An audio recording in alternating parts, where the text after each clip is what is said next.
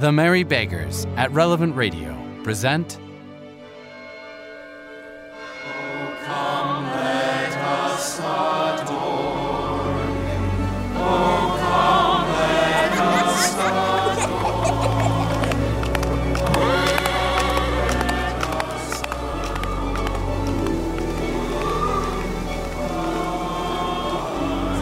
adore. Charles Dickens' A Christmas Carol.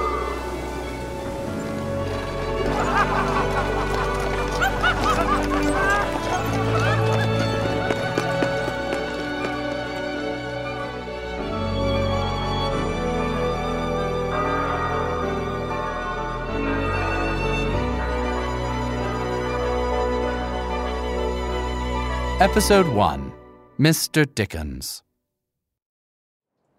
For your Advent enjoyment, you, our radio listeners, are invited to travel back in time with us to the year 1843.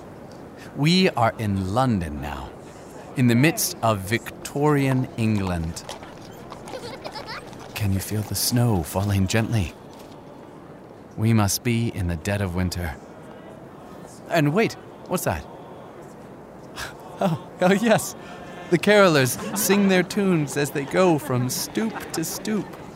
I do believe it is Christmas Eve. Well, there go the citizens, flitting from shop to shop with last-minute present buying, finding small trinkets for the guest just remembered, or to balance the scales of the children's gifts. Tonight is a wonderful night. The children singing the cold, crisp air, the goodwill and friendliness of all the faces we see. It makes one glad to be alive, grateful to be alive. Hello, my fine fellow. Excuse me, yes, you. But what's this? A man is coming towards us. I think he's speaking to you. Yes, you, listening to this program. He's speaking to you. Wait up, please. Yes, you. Hold up. Well, let's wait for him, why don't we? He seems friendly enough. Thank you. Do you know where I might find the reading tonight? The performance, you know. The book that's been so popular these past few days. You know, the one, something about, what was it? Oh, yes, having a happy Christmas. Oh, don't tell me you don't know either. Hold it one moment. Let's see if this boy knows the answer. You, boy! Yes, you, come here! Me, sir? Yes, you, come along here. Do you know where the performance is bound to be? Performance? Do you mean the reading of Christmas? Yes, that's the one. Where is it? In the Victoria Theatre, sir, where they hold the operas. I'm on my way there now. Care to accompany me? Certainly, my boy, certainly. Say now, you, dear listener, why don't you come with this boy and me to the reading? I know you'll enjoy it. He's speaking to you. Yes, you, radio listener, listening to this program. Go on with him and have a lovely evening out. You deserve it. Besides, we don't get to visit 1843 too often, so make the most of it. Get along, listener. Go on with him. Enjoy yourself. There you go. You're coming?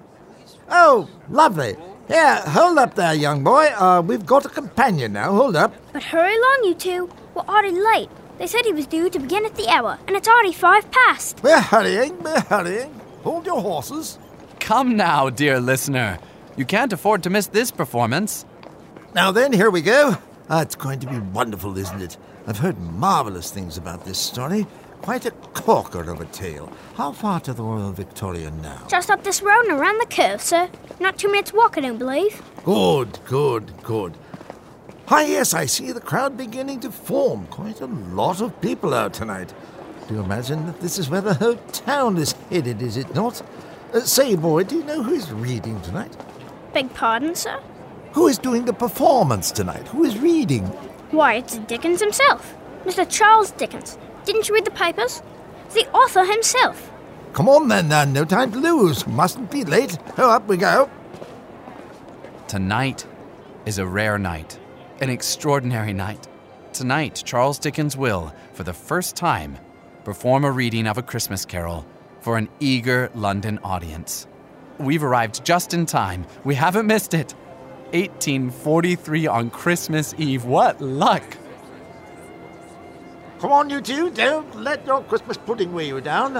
Hurry up. Can't be late. I'm coming. Here we are. Come on.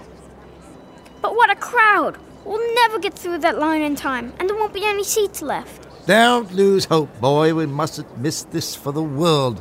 Dickens reading his own work. Can you imagine? Why, Louisa Alcott never did any such thing, nor Tennyson. And the Americans could hardly get Poe to sign an autograph, the grouch. We have to get in. We simply have to get inside. But how? Wait a second. I know a way. Come on, you two. Come on. This way. Around the side. Why, what's around the side of the theatre? Come on. There's a side door. Round this way. We'll be able to squeeze through this door and get inside. Coming. Where's this door, then? Right here. Hold on. Here we go. Just have to pry this side door open. Lend a hand.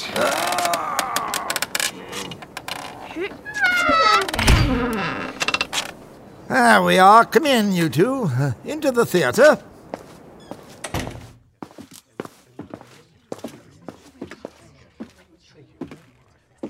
And here, 3 seats. We made it just in time. Here, you sit there, and you right there. They haven't started the reading yet. Dickens hasn't started the performance. Lucky us, but shh, here comes someone on stage. Is that Charles Dickens? That's the presenter man. He works at the theatre. Attention! Ladies and gentlemen, your attention, please. Ladies and gentlemen, it is my esteemed pleasure to bring you an author of great renown. We have all read his wonderful Pickwick Papers a few years ago, and of course we have been enthralled by his Oliver Twist, and, most recently, his telling of Nicholas Nickleby. And of course, we turn to his most recent publication, in its fine red cover with elegant gold trimming, A Christmas Carol. That's the one we're here for. Shh, I know. Now, we are most privileged in hearing him speak, nay, perform tonight, for the first time, A Christmas Carol. His tale of spirits and sin, of grace and redemption, will leave none of our consciences unexamined, unquestioned, nor undisturbed. For in good Ebenezer Scrooge's life there lie the pictures and shadows of our own. Stay alert, good men and fair women, stay alert to the movement of the Spirit in these spirits. Stay alert, lest we wake one day and find ourselves called forth to judgment. But for now, for our Advent entertainment, our evening delight, our eternal edification, here is Mr. Charles John Huffam Dickens. I do hope his voice will carry. I didn't bring my ear trumpet. If it doesn't, I'll just shout everything Dickens says into your ears, okay? Oh, that would be lovely. Thank you. Please, sit down. Thank you. It is a greater pleasure for me to read for you than for you to listen to me read, as pleasurable as I hope that may well be. I have endeavored in this ghostly little book to raise the ghost of an idea which shall not put you out of humor with yourselves, with each other, with the season, or, I hope, with me. May it haunt your houses pleasantly, and no one wish to lay it. And now, to begin. Marley was dead, to begin with. There is no doubt whatever about that. The register of his burial was signed by the clergyman, the clerk, the undertaker, and the chief mourner.